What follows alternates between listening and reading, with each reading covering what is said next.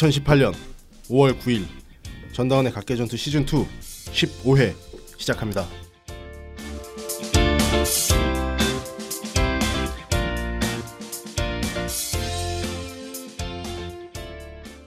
원패밀리 여러분, 한 주간 잘 지내셨습니까?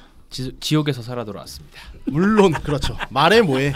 코스닥 폭락의 한 주였기 때문에 정확히 저희가 매주 수요일날 녹음해서 목요일 밤에 이렇게 업데이트가 되잖아요. 지난주 목, 금, 그 다음에 월 쉬고 화 이렇게 코스닥 차트를 보면 내리막길. 다행히 오늘 급반등. 네, 계급등. 그냥 봤을 땐 계급등인데 빠지고 올라와서 그냥 뭐 원위치. 근데 개 중에 또 지수가 원위치 된다고 해서 모든 게 원위치 되는 건 아니잖아요. 아, 그럼요. 이 밑으로 탁 내려갔다가 튕겨 올라오는 사이에 수많은 개미들은 떨어져 나가지. 오늘 심리적으로 탈탈 털었다 탈곡기. 오랜만에 그거 한번 해주시죠. 과자를 먹을 때 어떻게? 개미가 붙으면 후 불고 먹죠. 근데 오늘은 후 부는 정도가 아니라 아주 흔들어가지고 거의 뭐 탈곡기에 놓고 돌렸죠 오늘.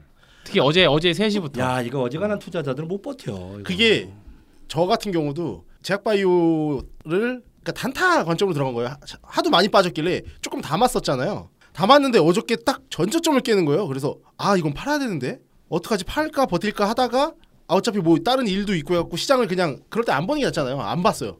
근데 오후장 딱 보니까 팔았어야 되는데 못 팔았다. 진짜 약간 이거였어요. 이거 저런 코멘트 써도 됩니까? 저런 코멘트 써도 됩니까? 현씨 저런 코멘트 써도 돼요? 네, 좋아요. 왜요? 알겠습니다. 아니 솔직히 내가 진짜 이거는 야 근데 생각해봐라. 너 이거 있잖아. 네. 뜯다 말고 있잖아. 다른 걸로 그거 똑같은 표현을 어떻게 하냐? 망했다. 뭐 해봐. 망했다. 약하잖아. 망했다. 망했다. 아니 이거 망했네. 이거는 제가 지금 굳이 욕을 하려고 한 게 아니라 그 시점에서 제가 순간 딱 든 머릿속에 스쳐간 단어는 딱 그 세 글자였어. 짜증난다. 이거를 어떻게 표현하냐고.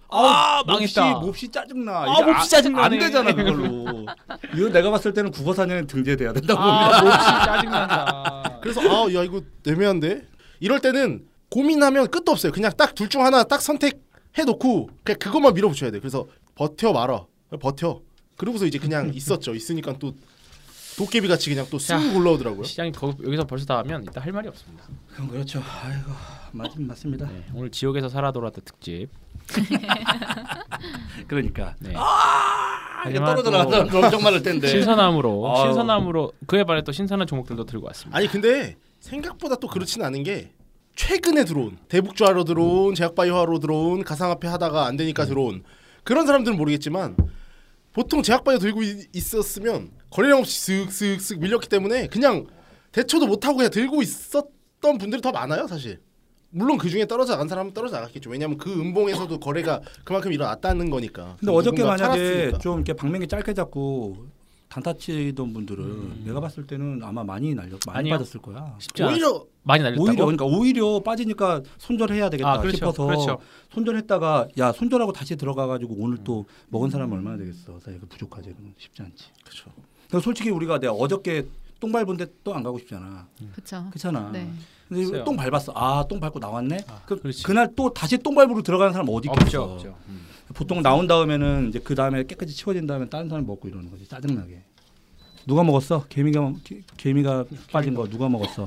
기관이 먹었어? 기관 형님들께서 많이 개관이 먹었어? 네. 아니 근데 지금 장세는 기관이고 외국인이고 그냥 전형적인 개인 투자자들의 행태가 그대로 시장에 녹아나는 그런 시장이기 때문에 그냥 개인들이 주고 팔고 치고 받고 막 약간 그런 시장이에요 사실. 예측할 수가 없죠. 걷잡을 수도 없고. 아무튼 장 얘기는 조금 이따 합시다. 그리고 오늘 우리 그냥 우리 서혜 씨 오늘 왜 이렇게 오늘 이쁘게 하고 왔어? 나는 누군가 했어. 깜짝 놀랐네. 그러니까 보니까 딱 미용실인가 고데기 뭐 이런 거 하고. 평상시에도 이러지 않았어요? 네. 죄송합니다. 뭐라 했지? 말해 뭐해. 누구냐고. 누구신데 인사하세요? 굉장히 그 격차가 굉장히 크다. 그래요? 주식 변동성과 비슷하다. 앞으로 이러고 다니겠습니다. 별명이 앞으로 코스닥이라고 줄 거야. 네. 어쨌거나 오늘 무슨 뭐 있었나 봐요? 촬영? 네, 아니면은 영상 촬영하고 왔어요. 네. 오늘 너무 아름답습니다. 우리. 고맙습니다. 서현 씨가 궁금하신 분들은 저희가 사진으로 잘 찍어가지고 올려놓을 테니까 카페에 그래서 보시면 됩니다. 포토샵 한 거. 낚아야 되겠다. 내가. 자, 또 말이 우리 없어지고. 귀여운 서연이 그러면 사진 딱 찍어가지고 전다원 사진을 딱 괜찮네요. 토 나옴 막 이렇게. 자, 소개하고 시작하시죠. 그래, 우리 말이 없어진 분부터 소개하시죠. 자, 지옥에서 살아 돌아왔다. 신앙금태 목동생 아니, 정현 팀장입니다. 지옥에서 살아 들어온 그 있잖아요. 캐릭터를 신앙금태 목동지정 그걸 할 거야. 그럼 그 지옥에서 살아 돌아온 그 뭐죠? 캐릭터 뭐 있는데? 헬보이. 헬보이. 어때요? 헬보이. 해. 가자 헬보이. 아니 좋은 거 만들어줘도 근데 도깨비 만들어줬는데 안 하고. 마음에 안 들어. 옛날에 공포 영화 중에 캔디맨이라고 있었습니다. 알지. 중학교 때 고등학교 때. 언제 쪽 캔디맨이야? 그러니까. 난 모르겠네. 그래서 내 다음 아이디가 아직도 캔디맨이야.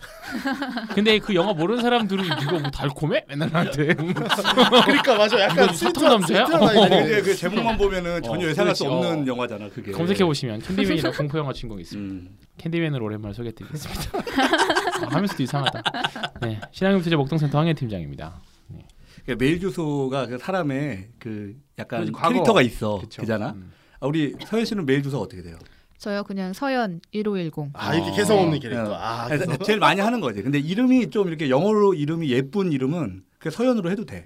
영어로. 그렇잖아. 영어로 하는 걸 거 아니야. 네 맞아요. 그지. 네. 여기 근데 제가 메일 아이디를 아는데 김 집사님이 뭐지 나오 짱 무슨 짱 JJNG. 야 누가 내 메일 주소 물어볼 때마다 좀 창피해. 근데 이게 너무 오래 써가지고 바꿀 수도 없는 거야. 그렇지. 아 내가 무슨 뜻이에요? 그게 그 조선해양공학과 97학번 짱이라는 뜻이에요.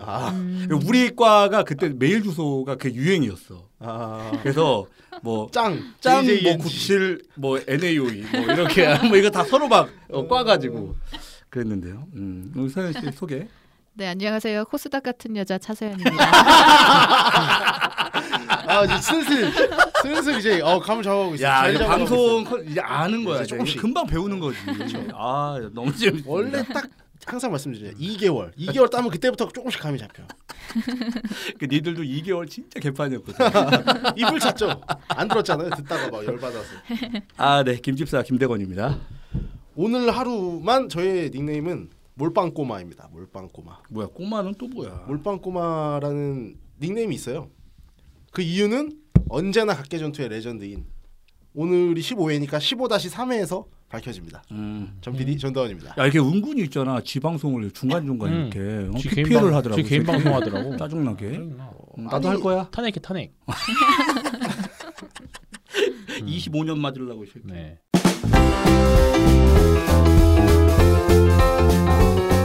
여러분은 지금 전다원의 각계전투를 듣고 계십니다.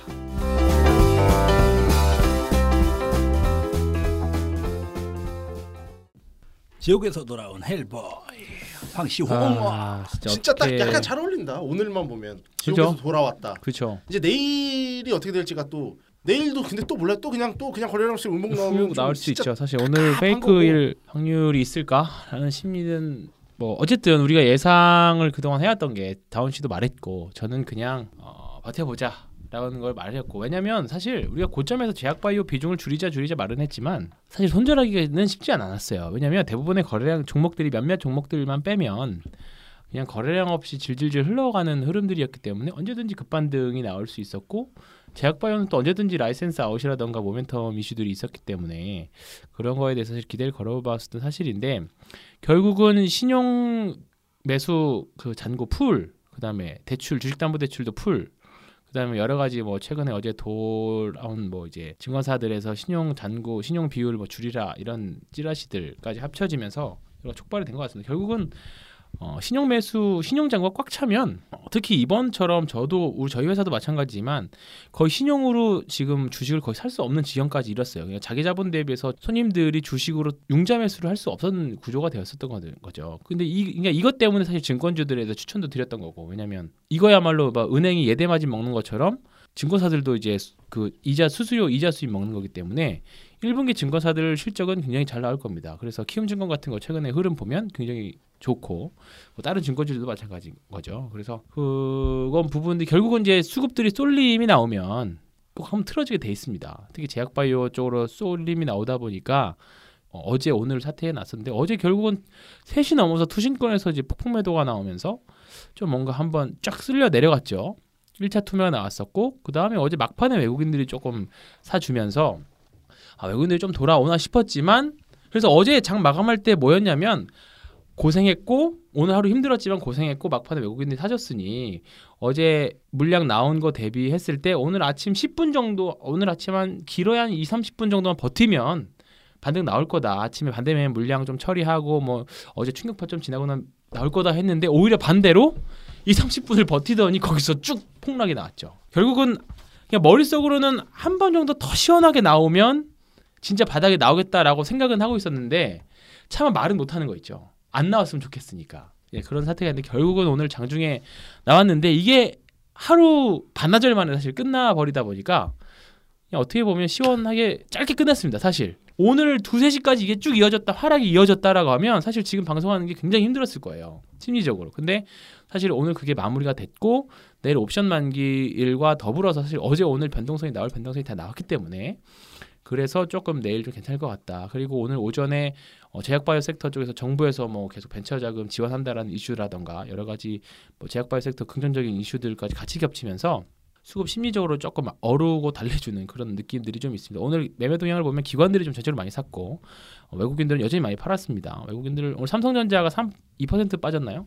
아마 삼성전자가 51,000원이 깨졌던 거 51,000원까지 근처까지 온 것 같은데 아니, 이제 삼성전자 2%대 변동성이 아무렇지 않아요. 원래 진짜 거의 보통 1%대에서 가도 오늘 조금 빠지네, 좀 오르네. 보통 1% 미만에 그냥 평이한 거고. 그러니까 그 시점에서 2% 오르고 2% 떨어지는 게 되게 당연해요 지금. 그렇죠. 근데 종목이 작아져서 근데 또 5만 원, 오늘 5,900원이네. 5,900원이죠. 뭐 어쨌든 시가총액이 변화는 없잖아. 53,000원에서 시작을 한 건데 지금 한 2,000원 정도 빠졌죠. 그러니까 생각보다 사실 많이 빠진 겁니다. 지금 원래 몸집 대비하면 그러니까 그리고 그 저희가 황 팀장님이랑 저랑 그 카톡방을 운영하잖아요. 시크릿방이라고. 그 안에 황유연 지수라는 게 있어요. 제가 방금 만들었는데 그 안에서 황유연 지수가 네. 있어? 좀 황유연이 혀가 길어지고 진지한 얘기에 마침표에 궁서체를 쓰면 진짜 힘든 날이야 그날. 조금 여유가 있고 하면 막 농담도 하고 하는데 그렇지. 진지하게 왜냐면 또 이게 돈이 움직이는 왔다 갔다 거니까 하니까. 민감할 수 있잖아요. 그러니까 이제 거기서 솔직히 장난할 수는 없으니까 황유연이 지치면 바닥이 가까운다라는 황유연 당연하죠. 지수라는 게 있기 때문에 그런 게 있습니다. 그러니까 저 같은 브로커들이 그렇죠. 그게 웃음기가 사라지고 그러니까 네. 어느 정도 빠지면 내 반등하겠지. 그냥 욕하고 하면 말아요. 하루 이틀 겪는 것도 아니고 뭐 이런 거 한두 번 겪는 것도 아니고 근데 이게 빠지다가 어느 정도 임계점을 넘어가면 이제 슬슬 우리 저희 사무실에서도 말수들이 점점 줄어들고 그쵸. 간혹 욕만 늘리고 정막함이 흐르고 막 그렇습니다. 진짜 오늘 오전이 그랬다가 알아. 그 숫자 계열 욕을 많이 하잖아. 그렇죠. 조용히 외칠 때는 숫자 계열을 하잖아. 뭐 욕 길게 안 하죠. 그러니까 두 글자짜리 단발마, 그런. 단발마 이런 걸로 많이 하죠. 근데 그리고 아까 제가 오프닝에 말한 그 세 글자.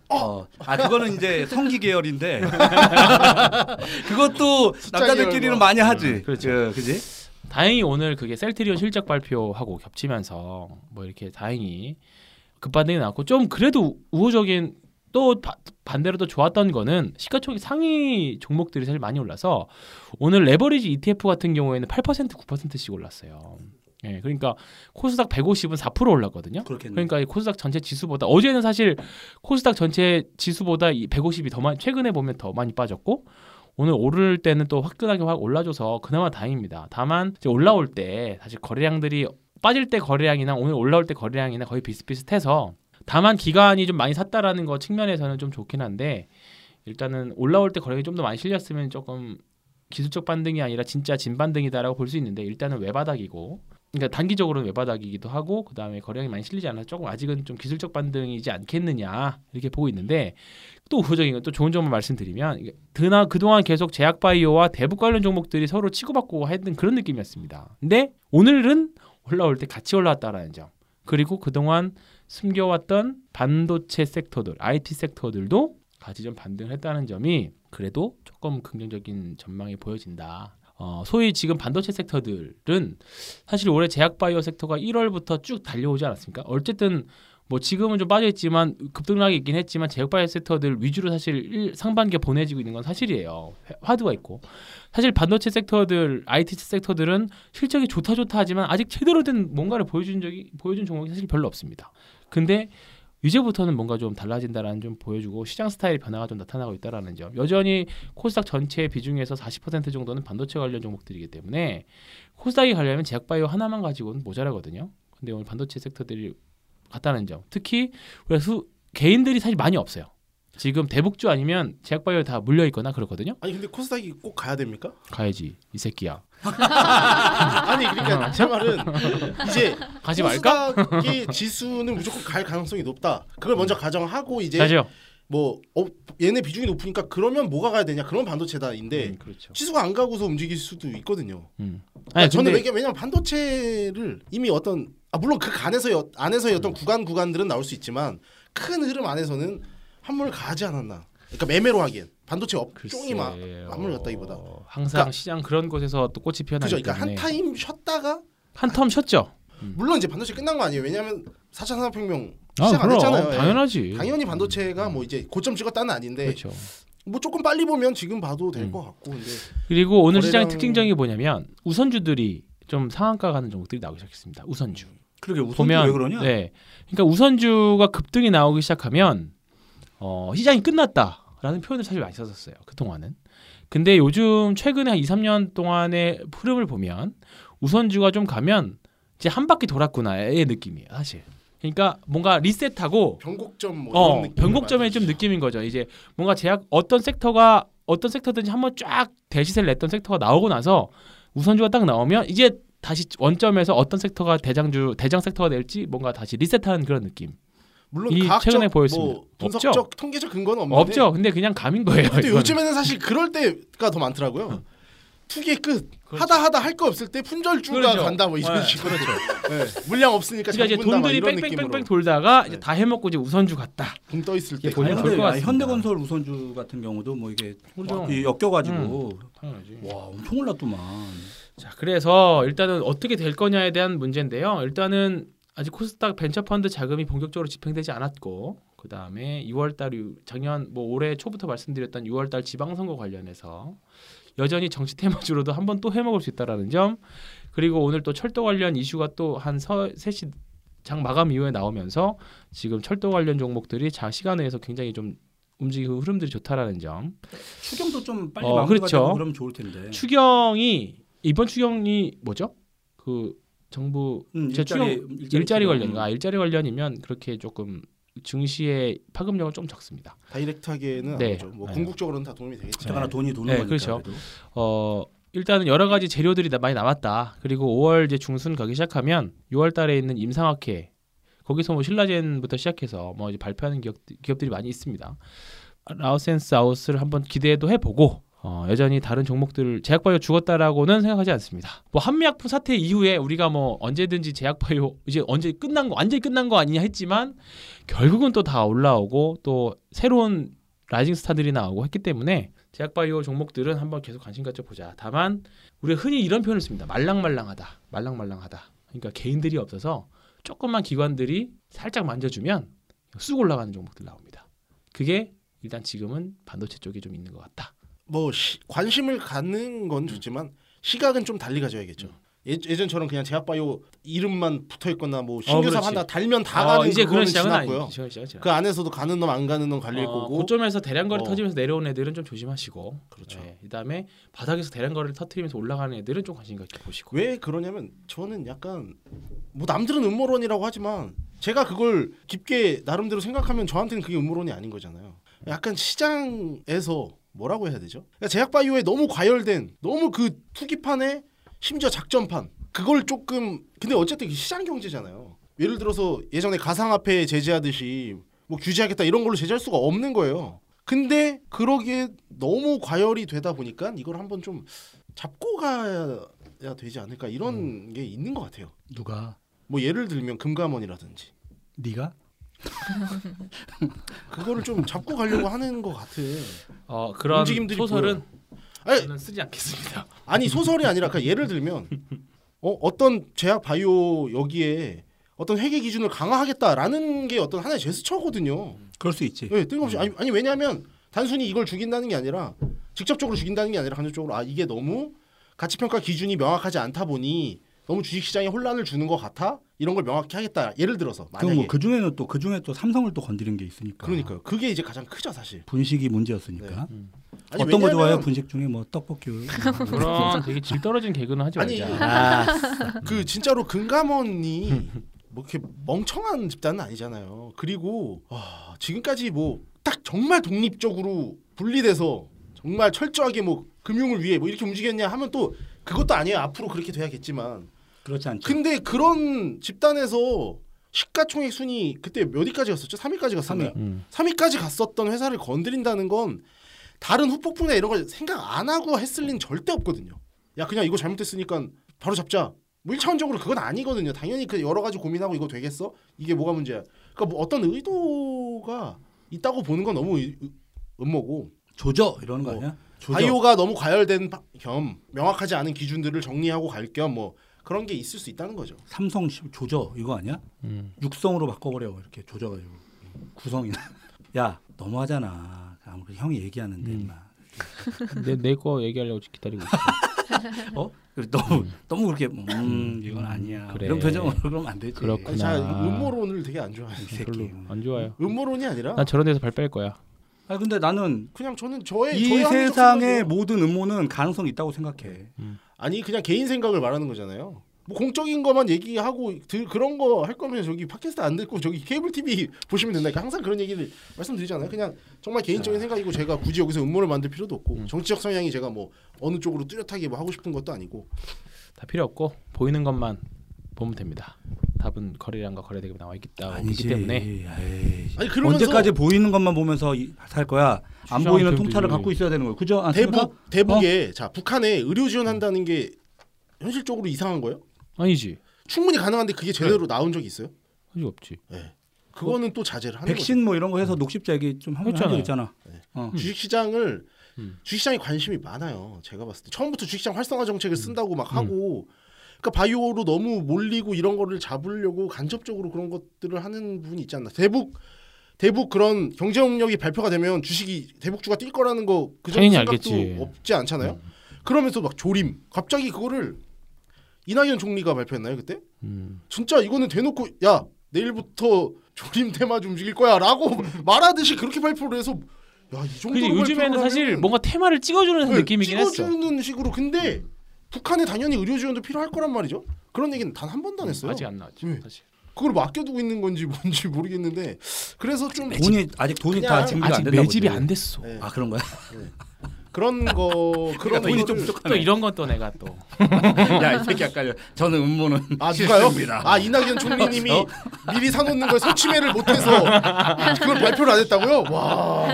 야 하비비 아까 점점하지만 저는 뭐 보이는 것만 봅니다. 이러더니 보이는 거. 그래서 아무튼 그냥 저는 이게 야 이거 그거야 뭐 확신이 아니라 자꾸 왜 그런 거 같아 막 이런 생각이 든다는 거죠. 그런 개인적인 생각을 얘기해 본 거예요.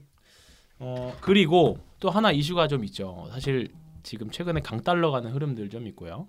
대외적으로 아르헨티나가 IMF 구제금융 신청했다라는 이야기도 좀 있고, 그다음에 이란 핵협상 이야기 좀 있습니다. 그러면서 유가가 급등할 거라는 이슈가 좀 있었는데 오히려 유가는 빠졌습니다. 시장에서는 사실 이런 부분에 대해서 다 반영을 하고 유가에다 반영했다라는 판단이고요. 지금 우리나라 시장은 대외 변수 신경 쓰지 않습니다. 그러니까요. 환율 변동, 유가 얼마나 다 필요 중요해요.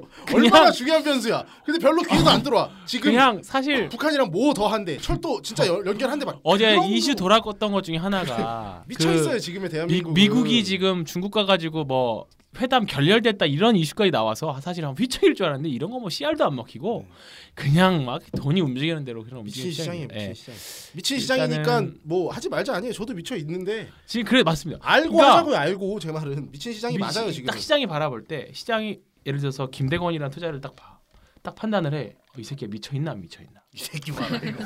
그러면 간접적으로 욕을 하네. 베이비 계열을 그래, 계속 그래. 던지네. 딱 시장이 투자자를 봤을 때 이 사람이 미친 주시장이 나랑 같이 미쳐 있네. 그럼 너 좀 먹어 이렇게 주고 이 사람 정상적인 방법으로 투자를 하네. 너 그럼 넌 안 줘. 역시 팩트만 약간 딱 말하는 이런 거지. 역시 지금. 팩트만 말하니까 막 그렇게 조절하는 뒤에 큰 세력이 있다는 거죠. 역시 약간 팩트만 그런 말하는 느낌이다. 황유연. 야. 약간 그런 느낌입니다. 그렇다. 약간 그런 느낌이다. 일반적이지 못해 이 새끼. 바로 더 큰 음모를. 제가 뭐 사람 어저께 사람 변하지 않아? 어저께 왜 코스닥이 급락했다 오늘 급등했어요? 오늘요? 그거 누가 한 거예요? 형님들이. 형님들이 의도가 다 있으신 형님들이 다 거예요. 의도가 있지. 네, 그쵸? 왜냐면 그것도 잘 생각을 해봤어요. 이거는 왜냐면 결국 공매도 주체도 기관이고, 그죠? 그 다음에 벤처펀드 자금 집행하는 애들도 기관입니다. 결국은 그 놈들이 그 분들께서 결국은 시장을 지금 쥐락펴락하고 있는 건데 외국인들 사실 관망하고 있는 분위기입니다. 그러니까 이거는 외국인들이 시장에 관여를 하면 지수 관련 종목들이 움직이고 기관들이 관여를 하면 지수보다는 종목 수익률 게임이 됩니다. 근데 지금 전형적인 수익률 게임이 되고 있죠. 그러니까 오늘 매매 동향도 보면 기관들이 많이 샀고 지금은 투자자별 매매 동향 저는 많이 보지는 않지만 기관들이 컨트롤 이 종목을 움직인다 매매 동향을 봤을 때 기관들이 좀 많이 산다라는 종목들만 좀 매매하시는 게 투자자별 매매 동향으로 매매 그 관점을 보시는 데는 조금 더 도움이 될 거다. 여기까지 말씀드릴게요. 최근에는 확실히 기관이 좀 주도하는 것 같은 느낌이 들긴 해요. 아니 근데 제 생각은 그러니까 이제 조금 나 여기서 너무 이 변동성장과 뭐 제약 바이오 혹은 대북 이런 테마에서 좀 한 발짝 벗어나서 하고 싶어 하면은 기관 수급이 그 사이에 틈새 시장에서도 꾸준히 막 기관이 매집하고 있거나 그러니까 투자자별 매매 동향 보면 나오잖아요. 그걸 보시되 그냥 이 판에서 지금 휩쓸려 있는 상태에서는 기관이고 외국인이고 다 필요 없는 것 같아요. 그냥 지금은 개인이 움직이는 시장. 개인의 심리에 따라서 그냥 오르고 내리고 뉴스에 따라서 오르고 내리는 그런 시장. 분석이 필요 없고 여기서 이제 한 발짝 벗어나려면 오히려 이럴 때 뭐 기관 수급을 보고 펀더멘탈 보고 이러면 조금 더 현명한 투자자가 될 수는 있겠죠. 오늘 황시황 내용은 그렇고요. 그러면 뭐 어떻게 당분간 장 어떻게 될 것 같습니까? 계속 이런 미친 장이 갈 것 같습니까? 같고요. 이제 다음 주 수요일 정도면 이제 실적 발표 시즌 마무리가 됩니다. 그러면 이제 좀 실적 관련 종목들이 움직이기 시작할 건데 당연히 반도체 섹터들 위주로 실적이 잘 나올 거라서 한번 다시 한번 보자. 한 번 더 말씀을 드리겠고 당분간은 수익률 게임 시장이 될 것 같습니다. 이제 조금 있으면 또 이제 정치 테마주들도 난립할 거예요. 근데 이제 이번에 코스닥이 사실 많이 올라왔잖아요. 그렇지 않아? 사실 많이 빠졌어요. 물론 이제 조금 빠지긴 했지 최근에. 근데 이제는 한번 좀 털고 가겠다 이런 느낌이 나는 딱 들더라고. 차트만 보면. 털었죠. 오늘. 근데 이렇게 한 방에 막 5%. 근데 코스닥 차트 보면 3%씩 막 이렇게. 딱 계속 그 지킬 때 지켜주고 있잖아요. 그쵸. 딱 거기 크게 안 깨잖아요. 네. 거기서 또 반등 나왔으니까 거기 깨면 이제 진짜 그거는 다 먹거든요. 사실 오늘 아침 9시 반에서 10시 사이에 매도를 하셨던 분이라고 하면 그 매도한 그 짜증나는 그 심정 때문에 주가가 반등 나올 때 사실 다시 사지 못했을 거예요. 그렇지. 사실. 그리고 오늘 올라오는 종목들이라고 하더라도 오늘 사실 급등 나왔던 종목들이 대부분 제약바이오 섹터이기 때문에 오늘 급등은 나왔지만 사실 잔고에는 아직 빨간불은 많이 안 들어와 있을 거라고요. 그죠? 맞습니다. 네, 그렇기 때문에 지금 이분들은 올라오면 사실 본전에 되면 다 매도하고 싶은 심리가 사실 강할 겁니다. 그래서 당분간은 아마 조금 이제 제약바이오는 일단은 오늘까지는 반등 나오는데 여기서부터 혼조세가 갈 것 같고 과연 지금 오늘 매도한 사람들이 주식시장을 떠나느냐? 떠날 것 같아요? 안 떠날 것 같습니다. 지금 이 와중에도 우리가 놓치고 있는 것들이 뭐 4차 산업혁명 관련주들 5G부터 네. 자율주행 거기서도 뭐 이제 그거 다 빈집털이에요. 나뉘죠. 그거 다 빈집털이에요. 그냥 이렇게 천천히 우직하게 우상향하고 있어요. 또 그런 애들은. 근데 오늘은 사실 진짜 또 페이크가 너무 심했어. 야 이거 봐라. 야 이거 역시 쭉쭉 빠지겠구나. 오늘 한 숨이 턱 막히더라고요. 그러니까 야 이거 뭐 한 시간 동안 야 이거 지옥에 야 드디어 떨어지는구나. 드디어 내가 연옥에서 지옥으로 오는구나. 그랬었는데 저는 딱 거기서 다시 또 연옥으로 올라왔어요. 이거 딱 아니다 싶으면 일단 HTS 내리고 최소 1시간 뒤에 봐. 그 순간에는 그 1시간 동안 왜 쟤 맨날 이렇게 현자처럼 말을 해? 아니면서 뭘 꼬고 봐. 아니잖아. 진짜 그래요. 안 그러면 그 1시간 동안 제가 정말. 얼마나 많은 생각을 할 것이며 그 안에서 손가락으로 근데 이게 왜요? 그게 뭐 그렇게 또 좋은 방법인가? 좋은 방법인가요? 맞아. 네. 아니 안 맞을 때는 나가서 밥 먹고 와서 다시 하는 이건 거야. 하기 어렵다는 거. 뭐 투자 대응 뭐 매매 성향 차이니까 뭐 뭐라고는 안 할게. 뭐 포커 같은 거 치다가도 계속 꼴잖아. 그럼 세수 한번 하고 와. 그래야 돼. 뭐 하는 거죠. 정신을 바짝 한번 차리고. 그래서 종목 얘기를 또 하나 해야 되는데 그렇죠. 오늘은 당연히 조금 지난주에 제가 배럴 말씀드렸잖아요. 래시가드 이야기하면서 이런 지옥에서 또 나오는 종목 있죠. 있습니다. 그 물건 살 때 서현 씨 물건 살 때 네. 요즘은 사실 가성비라는 말을 사실 많이 씁니다. 그렇죠? 네네. 많이 쓰는데 그 전에는 물건 살 때 뭘 기준으로 샀나요? 브랜드 예를 들어 가방을 산다 치면 브랜드래. 브랜드 안에서 좋은 거. 좋은 거 남들이 명품이 뭐죠? 외제. 외제. 야 외제가 뭐냐? 외제. 이 글로벌 시대. 아니 외제라고 내 외제라 그러지 왜 왜냐면 왜 일제, 외제라는 말을 쓰냐면 일제. 그 영화 작전 보면 그 얘기 나오잖아요. 야, 한국 사람들이 환장하는 게 뭔지 알아? 외제야 외제 그 말 나오잖아요. 검은 머리 외국인 표현하면서. 그래서 제가 외제라는 말이 나는 항상 머릿속에 각인이 돼 있어. 그리고 외제 하나랑 그러니까 지금 그 가성비는 좀 지금 말이지만 좀 예전에 봤을 때 그러니까 한국 사람들이 열광했던 게 외제랑 또 하나 뭐죠? 가방 같은 거 살 때 수제. 수제 아니에요? 수제. 미제. 외제. 너무 나만의 생각인가? 수리제. 뭐 사죠? 신상. 네, 신상 삽니다. 아 신상. 야, 여자는 네. 바로 나온다. 신상. 그지 신상에 환장하지. 신상에 환장을 하잖아요. 일단은 종목에도 그런 게 있습니다. 물론 뭐 모든 사람이 그쵸? 신상에 환장한다는 얘기는 아니지만. 그죠. 어쨌든 그 뭔가 주식시장에는 보면 반도체 되게 캐캐묵은 사실 재료잖아요. 반도체 업황 좋아진다, 실적 좋아진다, 삼성전자 수주된다, 뭐 이런 것들. 그래서 그리고 주식도 오늘 신상으로 바꾼 거야? 지난주랑 했을 때 말씀드렸던 배럴 굉장히 신선한 재료 아니었습니까? 해양 스포츠 의류. 오늘도 좀 약간 신선한 재료입니다. 신선한 스토리. 오늘은 뭐야? 그러면 활어 스포츠 뭐 이런 거. 뭐야 뭐. 아니 육상 스포츠. 해양 네. 있으니까. 산악 스포츠. 스페이스. 진짜 힘들다. 뭐야 되게. 파닥파닥 뛰는 거야 뭐야? 자 갖고 와봐. 자 우리가 면세점 생각하면 뭐 생각나세요? 잠깐만 면세점 신상 또 뭐였죠? 미제 뭐 이런 거 있으니까. 신라. 외제 뭐가 있을까? 신라 롯데. 면세점인데 면세점 하면 생각나는 게 뭐예요? 화장품. 또 중국 사람 이겁니다. 그죠? 중국 사람들이 면세점 엄청 초식하다. 그래서 화장품 많이 올라가고. 면세점 하면 또 생각나는 건 담배, 술. 그렇죠. 그런 것들이잖아요. 네. 오늘은 조금 독특하게 일본의 면세점입니다. 일본에 있는 네. 면세점. 네. 상장한 지 얼마 안 된 JTC라는 종목이 회사입니다. 그 언론사 아니에요? JTBC. 그러니까 아까 얘기를 했는데 나는 JTC가 아니라 JTL 그 어베러데이 그거 생각했는데 이분은 JTBC. 그래서 아까 오자마자 그걸 물어봤구나. 일본 가봤냐고. 그렇죠. 일본 안 가본 사람이 있어요? 저는 뭐 안 가봤어요. 오늘 제일 재밌었어. 제일 재밌겠다 오늘. 네. 자, JTC라고요. 저펜 투어리즘 코퍼레이션이라는 회사입니다. 여기가 일본에 있는 면세점. 네, 사후 면세점인데요. 근데 일본에 있는 면세점인데 한국에 상장이 있어? 대표가 한국 사람이고 그게 일본에서 대부분의 그러니까 회사명이 저펜이기 때문에 일본에서만 일단 사업을 해요. 그러니까 일본에서 그 우리나라 같으면 사전 면세점을 사실 많이 씁니다. 공항 같은 거 나가기 전에 이렇게 많이 하잖아요. 근데 일본은 관세율이라던가 여러 가지 측면에서 사후 면세점이 더 발달되어 있다고 해요. 이 부분은 저도 이제 처음 알았는데. 그러니까 도착해서 그 지역에서 면세로 그쵸? 물건을 파는 곳이 있는 거 아니야? 그러니까 우리나라 중국 사람들이 단체 관광객들이 오면 막 우리도 모르는 막 가게 가가지고 막 화장품 사고 막 홍삼 사고 막 그런 거 있잖아요. 그거 똑같습니다. 그러니까 JTC도 약간 그렇게 보시면 돼요.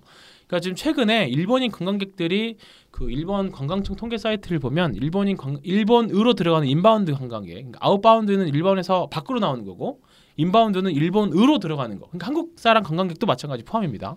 근데 중국 사람들이 대부분이긴 하지만 일본으로 들어가는 관광객들이 꾸준하게 증가를 하고 있습니다. 덕분에 일본 사후 면세점 매출도 좋아지고 있는데 그 중에서 매장 수하고 영업이익 측면에서 우수한 회사가 JTC라고 보시면 됩니다. 상장한 지 이제 한 달여 남짓 됐고요. 지금 시가총액 기준으로 한 5천억 대입니다. 근데 대표님이 대표님 한국 사람이에요. 그랬지? 네. 한국분. 한국분. 오늘의 앵커 브리핑. 그러니까 일본 기업인데 뭐 일본에 원래 상장을 하려고 했는데 한국에서 상장할 때도 이렇게 밸류에이션이라는 걸 쳐줍니다. 그러니까 공모 가격을 높게 해주냐 낮게 해주느냐에 따라서 이걸 쳐주는데 우리나라에 뭐가 있죠? 호텔신라 대표적인 호텔신라가 있고 하나 갤러리아도 있고 그 다음에 뭐 하나투어 이런 여행사들도 좀 있고 그러다 보니까 조금 우리나라가 밸류에이션 측면에서 면세점한테 좀 후하게 쳐준대요. 그래서 한국 상장을 선택을 했고 그래서 지금 시가총액 5천억 정도인데 10배 정도 올해 영업이익이 한 500억 조금 안 되게 나오거나 500억 수준 나올 정도로 예상을 하고 있습니다. 근데 이렇게 하면 단순하게 그냥 퍼가 10배 정도입니다. 10배 정도고 지금 호텔신라나 다른 여행사들 밸류에이션 보면 한 17배에서 20배 이렇게 가거든요. 그리고 더군다나 이제 밸류에이션이 더 빠질 수가 없는 게 계속 이제 사드 해제됐기 때문에 관광객들이 올라오면서 영업이익이 더 늘었으면 사실 늘었지 더 이상 주가가 빠지지는 않을 수준이 되었거든요. 그렇다 보니까 굉장히 좀 저평가되어 있다라는 건데 과연 일본 관광객들의 일본에서 좀 뭐가 있을까라는 건데 일단은 일본에 앞으로 이벤트들이 사실 많이 있습니다. 일본 2020년에 뭐가 있죠? 도쿄올림픽. 정답. 네, 도쿄올림픽도 있고요. 그 정도는 뭐 상식이지. 그거 모르는 사람이 뭐 여기 2명 말고 또 더 있냐? 있겠습니까? 그렇죠. 네. 아무 말도 못 하고 있잖아. 2020년에 뭐가 있죠? 여름 가을 유로 2020. 일단은 그래서 계속적으로 이제 뭐 일본에서 당연히 이런 것들이 앞으로 이벤트들이 있기 때문에 관광객들을 더 유치하기 위해서 뭔가 면세 범위도 혜택도 좀 더 많이 해주고 아마 그런 것으로 예상이 좀 되고 있습니다. 그래서 밸류에이션도 우호적이고 오늘 근데 많이 올랐다. 오늘은 뭐 다 많이 올랐죠. 밸류에이션도 좋고 그 다음에 앞으로 영업 환경도 우호적이다. 그래서 지금 매장 수 기준으로는 2위, 영업이익 기준으로는 1위입니다. 중국, 일본 내에서. 네, 그래서 조금 신선하지 않습니까? 일본 사후 면세점이라니. 아직 이게 상장한 지 일주일 아니 한 달밖에 안 됐다고 하니까 당연히 아마 들어본 적이 별로 없는 분들이 그렇죠. 많으실 것 같은데. JTC라고 해서 보시면 될 것 같고. 그러니까 요즘 최근 그 신규 상장주들의 패턴을 보면 바닥을 확인하고 올라가던가 아니면 대시세를 내고 처음부터 쭉 올라가서 대시세를 내고 빠지던가 하거든요. 얘는 일단은 한번 잠깐 반짝 올랐다가 최근에 쭉 올랐다 쭉 밀렸어요. 최근에. 그래서 전저점 근처라서 접근하기 부담스러운 접근하기 부담 없죠. 그래서 그냥 상장 첫날 시초가를 이탈하면 그냥 손절하면 되게 손절 라인도 좀 짧고 리스크는 짧고 위로는 영업이익 되게 많이 보이는 그런 회사입니다. 그래서 오늘 5일선을 단박에 탈환을 했습니다. 그래서 한번 지금 정도면 한번 해봐도 되지 않을 자리인가. 그래서 되게 신선한 스토리 한번 소개를 시켜보기도 했고 태어난 지 얼마 안 되네요. 그렇죠. 네, 그래서 핫하죠. 네. 네, 그래서 오늘은 핫하게 그 최순실 국정농단 사건으로 확 뜬 JTC를 사장님이 한국 사람이라고. 이런 게 재밌나? 손석기. 내가 안 맞는 거야? 오늘의 앵커 브리핑 일본에서 성공한 한국 CEO들이 많아요.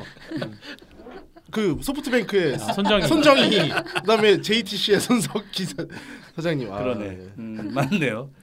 JTBC에서 B를 뺀 JTC. 상장된 지 1개월 정도 된 일본. 근데 특이하게 일본 기업. 내일 상한가 갈 종목으로 황 PB가 추천하고 있습니다. 듣기로 이게 일본 유학생이 가가지고 차렸다고 그렇게 좀 들은 것 같아요. 이런 것들은 또 그런 걸 볼 수 있죠. 유니크하잖아요. 그럼 예를 들면 일본 테마. 그러니까 뭐 만약에 걸리려 그러면 뭐 이런 것들이 막 가고. 그러니까 예를 들면 옛날에 우리나라에 상장한 중국 기업들이 뭐 별 의미도 없이 그냥 중국 관련주 해서 그냥 중국만 들어가면 급등하던 시절이 또 있었거든요. 야, 이거 지진 한번 나면 쫙 빠지겠는데? 맞아요. 리스크가 그겁니다. 네. 얘네들이 상장한 지는 얼마 안 됐지만 업력은 되게 오래됐어요. 근데 그 고베 대지진이라던가 일본에서 그런 이슈가 있을 때 어차피 그러면 당연히 일본 안 갈 거 아니에요. 그럼 당연히 매출이 오사카에도 매장 있나 본 것 같기도 하고. 지금 뭐 후쿠오카에 본사가 있고 뭐 이게 그 전문 분야별로 되게 좀 뭐 종합 기금속이면 기금속, 뭐 그다음에 고급 브랜드면 브랜드, 생활용품 이렇게 나눠서 이렇게 조금 그 점포들 고급 브랜드 파는 데면 내가 안 가봤을 것 같고. 그렇죠. 우리는 뭐 싼 거 싼 그래서 거. 결국 여기도 마찬가지로 중국인 매출이 80% 이상이고요. 그러니까 단체 관광객들, 그러니까 중국 사람들이 우리나라 와가지고 이렇게 우르르 몰려가서 쇼핑하는 것처럼 여기도 마찬가지라는 거죠. 그거에 근데 목역 능력이 거의 최고다. 일본 사업 면세점 중에서는 그런 측면에서는 뭐 당연히 이제 일본은 입장에서는 중국 관광객들 모집하려고 계속 떡밥을 줄 테니까 앞으로 중국 관광객들이 일본을 더 많이 찾아줄 수 있는 것들 이런 것들은 바로바로 통계 일본 그 관광청 사이트 가면 바로바로 실시간으로 집계가 되기 때문에 이런 것들 같이 보시면서 하면 아주 좋다. 얘네들은 하려면 실적 확인하고 뭐 리포트도 좀 읽어 보시고 약간 좀 트레이딩보다 진지하게 한번 검토해 보시고 뭐 사든지 팔든지 결정하시면 더 좋을 것 같습니다.